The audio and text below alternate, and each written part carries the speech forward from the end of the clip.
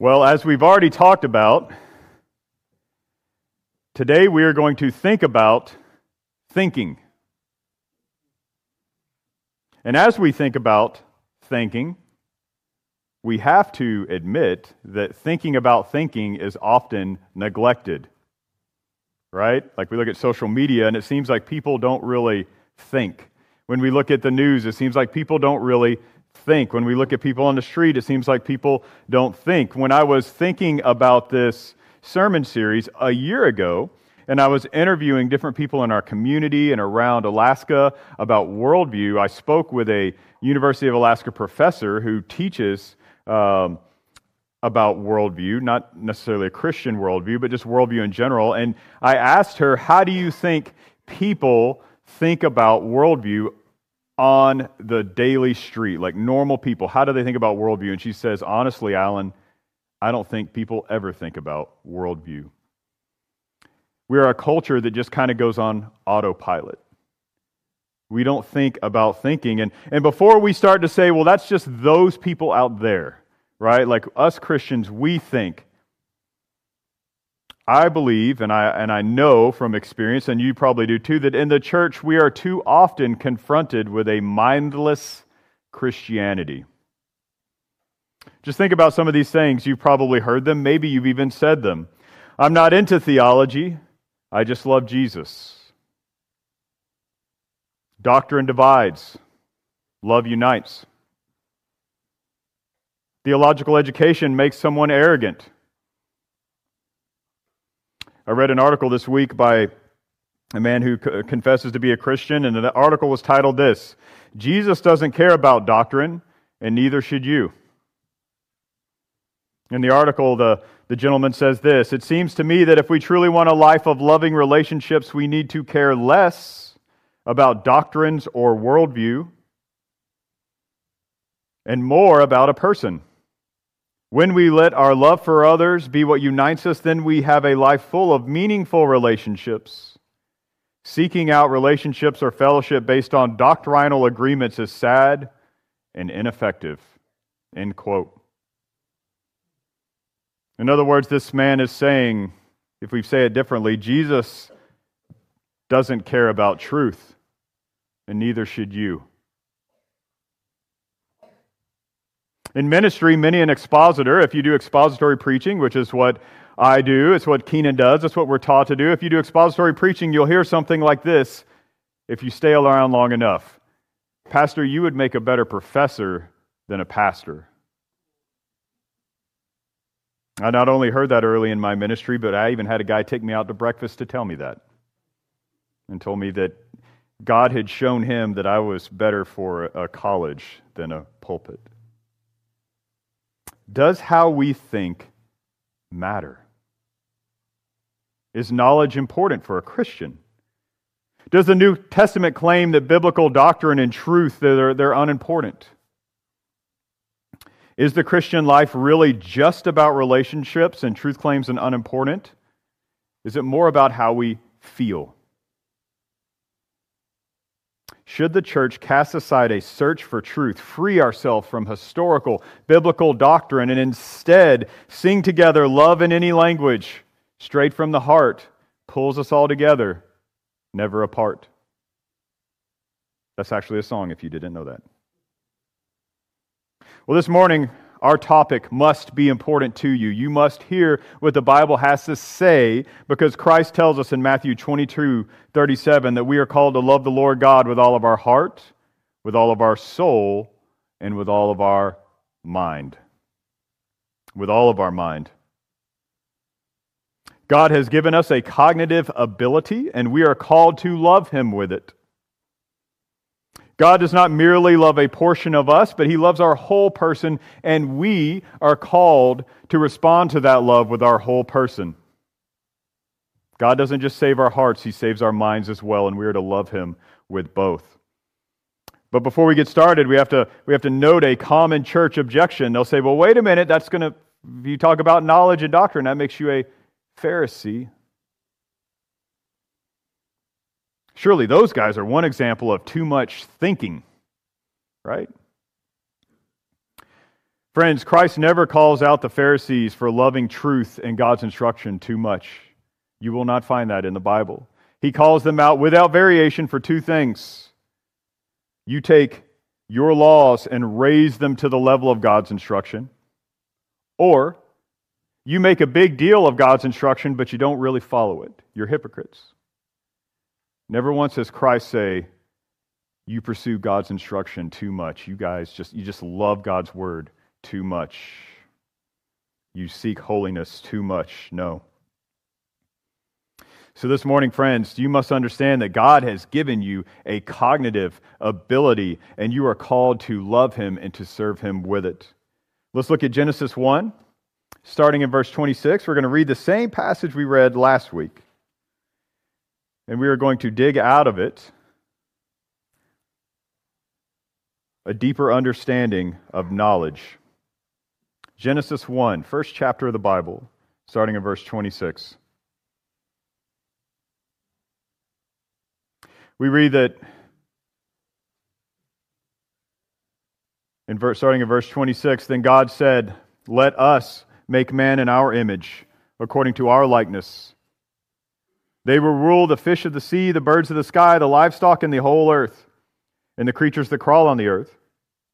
So God created man in His own image. He created him in the image of God. He created them, male and female. God blessed them, and God said to them, be fruitful, multiply, fill the earth, subdue it, rule the fish of the sea, the birds of the sky, and every creature that crawls on the earth. God also said, look, I have given you every seed-bearing plant on the surface of the entire earth, and every tree whose fruit contains seed. This will be food for you. For all the wildlife of the earth, for every bird of the sky, and for every creature that crawls on the earth, everything having breath of life in it, I have given every green plant for food. And it was so. God saw to all that He made, and it was very good indeed. Evening came, then morning, the sixth day. So the heavens and the earth and everything in them were completed. And on the seventh day, God had completed His work that He had done.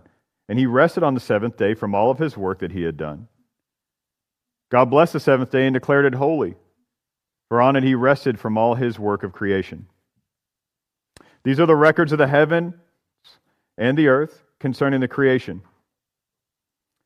At the time that the Lord God made the earth and the heavens, no shrub of the field had yet grown on the land, and no plant of the field had yet sprouted. For the Lord God had not made it rain on the land, and there was no man to work on the ground,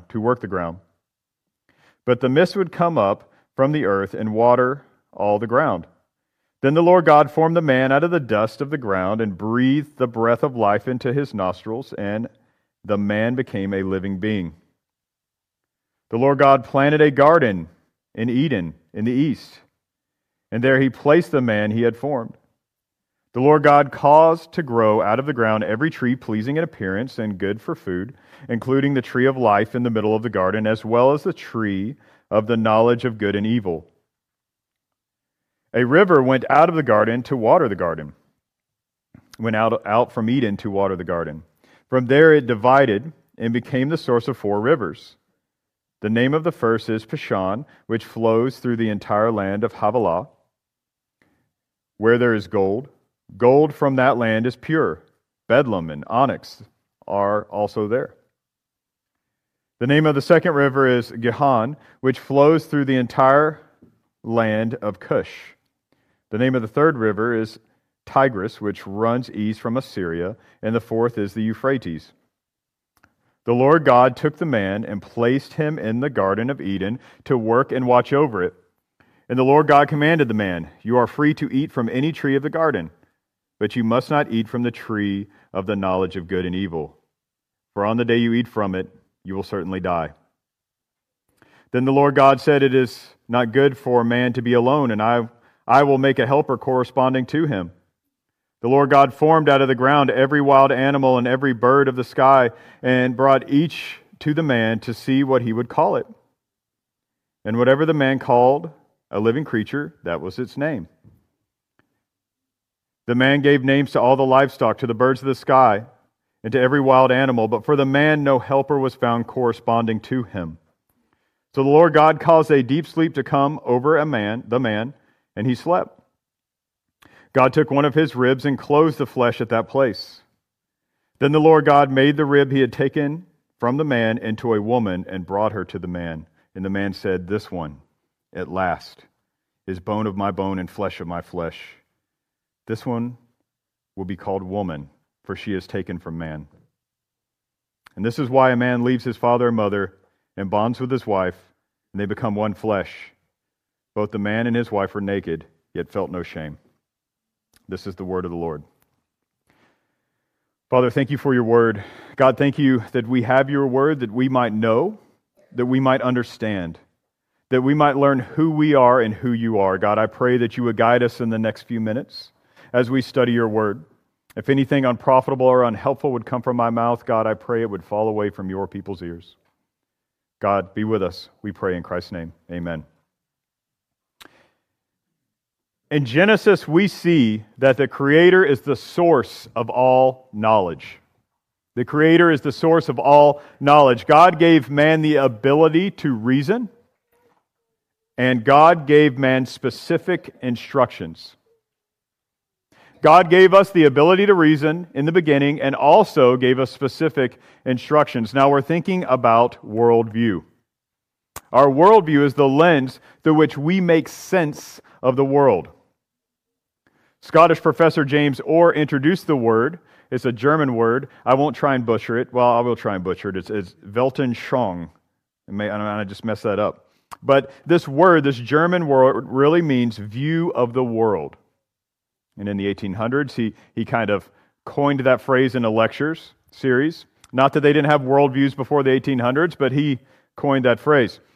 Ronald Nash says a Christian worldview is not a collection of theological tidbits and little pieces to be debated, but a complete life system. So our worldview should be coherent and it's a complete life system. And every worldview, every life system has to answer 5 questions. Who is God? Is there a God? If he exists, what is he like? Why is there something instead of nothing? How should we live? Who or what is man? And in the question we're going to talk about today, how do we know? How do we find knowledge? What is knowledge? And to consider this question, we're looking at the beginning of the Bible, the beginning of time. We're looking at the beginning of Genesis, because Genesis is the appropriate place to think about worldview, the foundations of our worldview. So we're going to look at the passage I just read, but we're also going to jump to the New Testament because kind of a lot's happened since the creation of the world. Like sin has entered the world, right? That's a pretty big thing. Christ has come. Christ has died for believers. And so we also want to look at the New Testament and bridge that gap between the old and the new. And as we think about worldview, because we live this side of the fall, we're going to look at the New Testament.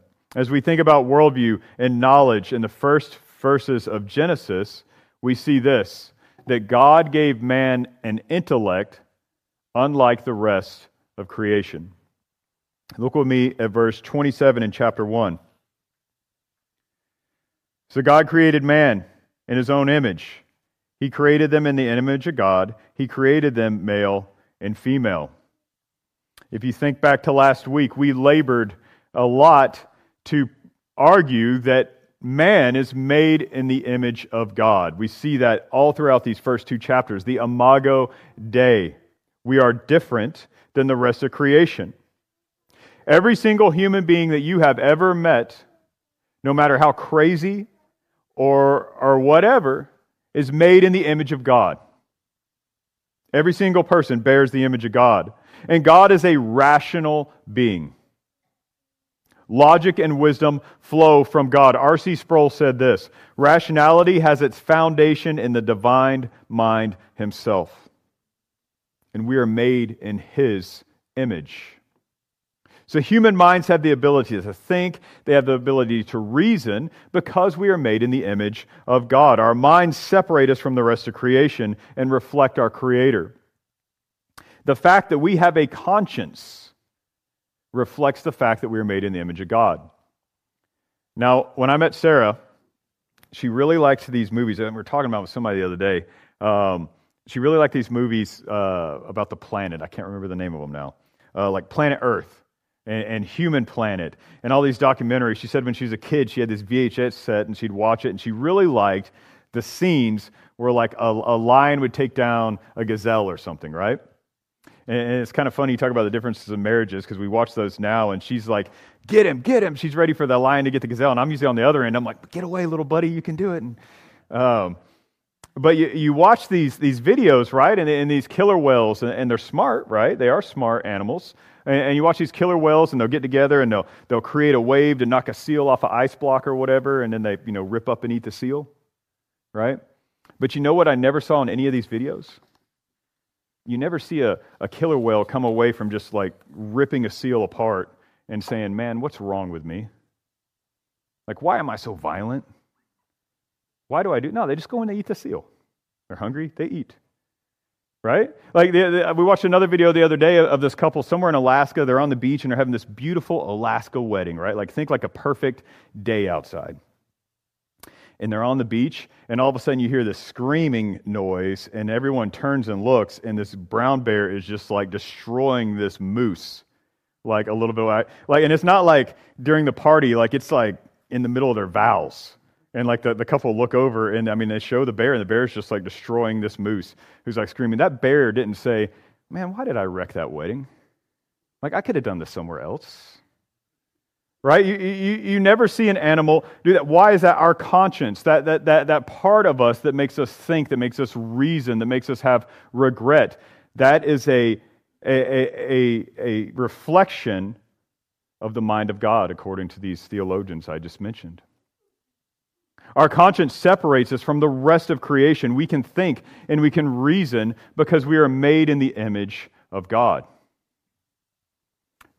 But that image has been marred, right? We haven't got to chapter 3 yet, but we know that because we've read ahead. The image within us has been marred, but not completely wiped away.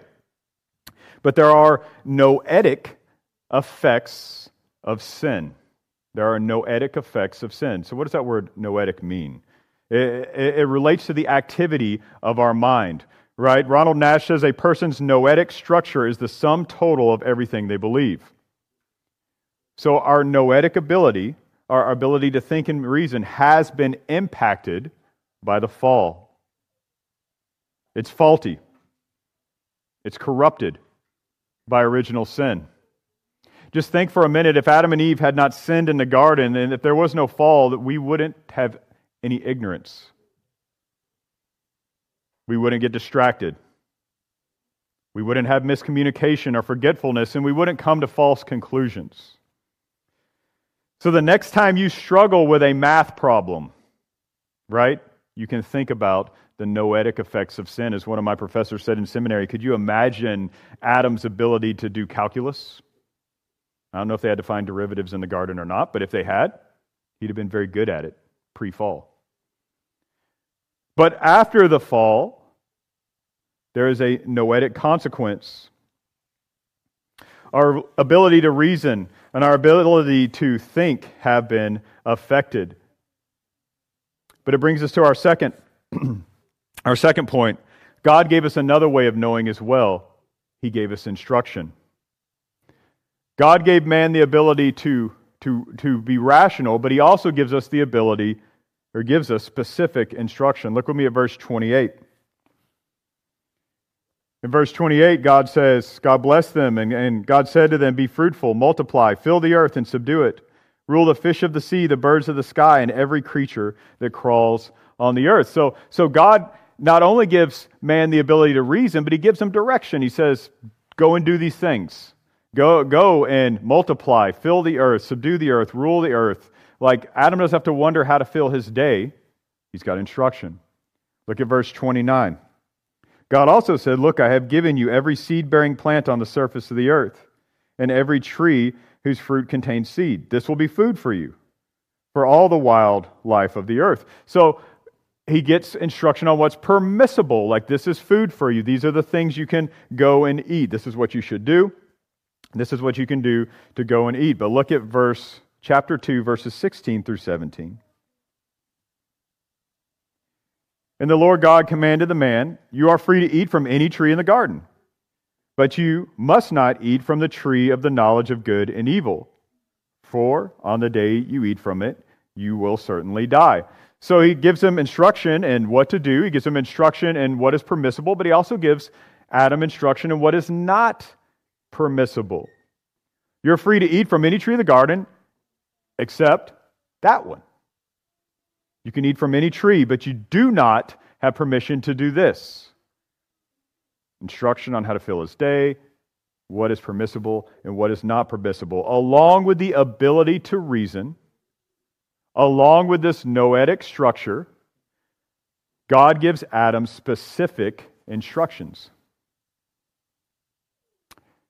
So this is the point we should probably talk about, something called general revelation and special revelation. General revelation, when you hear people in the church talk about that, is general truth that someone can know from nature. So general truth that we can work out on our own. Jonathan Gibson says science is an interpretation of general revelation, but the science community assumes a lot. But we also have already talked about the fact that our cognitive ability is broken. Right? Like our minds are fallen.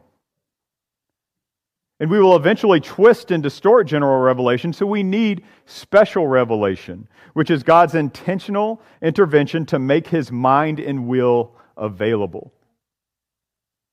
Right? Some examples of special revelation are Moses at the burning bush. Right? Like there's a bush telling Moses, this is what you're going to do. Special revelation could be considered here, where God's telling Adam directly, like you can eat of this tree, not of this tree. Miraculous demonstrations in the Bible, direct communication, like say at Jesus' baptism, where the Father says, "This is my beloved Son, in whom I'm well pleased." Special revelation is also divine inspiration or the Holy Scriptures. And special revelation must trump what we believe we understand in general revelation. What the Bible says, friends, God says. It's one of the most foundational sentences to Christianity. What the Bible says, God says. The Bible is from God and authoritative in our lives, as we talked about this morning with the Proverbs, like we seek knowledge from God. It speaks to how we should live. John Calvin said, Scripture is the spectacles through which we see the world. So we make sense in what we are seeing through God's Word. So as we think about thinking, friends, and we think about Genesis, we see in these first verses that because we are created in God's image, we have this unique ability to reason. We have a conscience that other creatures do not have. They were not given, but that is fallen. And then we have direct revelation that we might know God's will. As we think about thinking, we have the ability to reason, but it is fallen, and we have direct revelation from God. So as we think about our thinking being marred, all kinds and manner of shenanigans arise from that, and all kinds of systems of thought arise that distort God's good design. And there are a lot of different worldviews we could talk about. But for the purpose of this sermon series, we've limited that to three prominent competing worldviews: modernity, postmodernity, and Marxism. So let's think about those for a minute. In modernity, when they're talking about knowledge, remember that modernity means progress. Modernity means progress. In the naturalist worldview, our cognitive faculties arose out of blind, mindless, purposeless processes. So we started as some single-cell organism, evolved into monkeys, and then from monkeys on into people. And over the course of billions of years, we developed the ability to reason, while other creatures did not. They remained dumb. We developed the ability to reason. And in this worldview, truth and knowledge is only found through the scientific method. It is only found through investigation. The modernist was confident in their approach that this approach would reveal truth by means of reason alone. And that word confident is important. The modernist rejects God's special revelation as a source of truth and is confident in their human ability alone, their ability to reason. That is the only way you can find truth, and they rejected revelation. In the modern mind, science, technology, more education, this stuff is going to solve the world's problems. They're going to be able to cure the world's ills through progress. Through progress. And the modernists will often reject wisdom of former times as ignorant and unhelpful. They believe themselves to be intellectually superior to those of people gone past. We see this in a show that Sarah and I used to watch on the BBC where a woman tells a pastor, you just try and tell people how to live out of your dusty old book. Right? So there's an intellectual superiority there. You got your dusty old book, we have our method. Each generation may build upon the technology of a former generation, but friends, make no mistake, no generation started from scratch. As the example I've used before, the guy that invented the sealing Tupperware didn't start with nothing. He had a jar with a lid. When we believe ourselves to be superior intellectually to previous generations, we are guilty of what C.S. Lewis called chronological snobbery. If you find yourself with this disease, chronological snobbery, and you believe we are intellectually superior to previous generations, not that technology has advanced, but that your mind is better than a mind of someone 2,000 years ago, I want you to reflect on Roman roads that still exist today as you drive through our pothole-filled streets on the way home today. And if you don't believe me, just pull into Safeway. But do it slowly because I do not want you to wreck your vehicle. I want you to consider the math the Romans used to build aqueducts where they only slope approximately 1 inch on average over the course of a mile so that they don't drop too fast or don't move the water at all. And the minds it took to do that without iPads, without technology. And then when you get home, I want you to curl up. You can Google it on your iPad with a book of Augustine, Calvin, Athanasius, Edwards, some of those old guys, and I want you to just easily read through it and think about how dumb they were.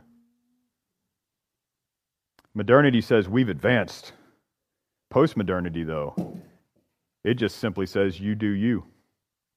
Postmodernity rejects any claims that truth is fixed, universal, or absolute. Not only does postmodernity reject Christian claims to truth, but they will reject modern claims to truth. In postmodernity, truth is relative, everything is subjective, and meta-narratives are rejected. In postmodernity, our feelings are held above reason itself. It's not just Christian claims, but it's scientific claims. All of it's limited because there's no such thing as truth. In the postmodern world, truth is made rather than found. I talked about Brave at the beginning of this series. Think about the gal in Brave, and I like the movie Brave, don't get me wrong, but we have to think about the worldview that's being put forward there. In the movie Brave, they come to the conclusion at the end that, hey, we have to make our own fate. Postmodernity only ascribes meaning to the reader rather than the author. Right? So when you read a book, you're not reading it to see what the author intended to say. You're reading it to find out what it means to me. You heard someone say that? You read a book and you say, well, this is what Augustine says. And they say, well, what this means to me doesn't matter what the guy who wrote it thought. What it means to me. Postmodernity believes that what is true for one group may not be true for another. Each group construct their own truth. There are no universal truths. We can all have our own truth. Postmodernity not only has books, but they also have art. You say, what in the world? They got art too? Yeah. Postmodernity has art, and it's often nonsensical. Doesn't make any sense. Because in postmodernity, there's no truth. But postmodernity also has architecture. So you might walk into a postmodern building and think, this building makes no sense. Why is there a column standing there that's not supporting anything? Well, it's postmodern. It's not supposed to make sense. But as Al Mohler has quipped, while a postmodern person may want a postmodern architect, they never want a postmodern engineer. right? You don't want a guy pouring your concrete who thinks truth is relative. No one wants a postmodern heart surgeon. No one wants someone who's going to open you up right before they give you that gas, says, I'm just going to get in there and find my truth today. You're saying, no, where did you go to medical school?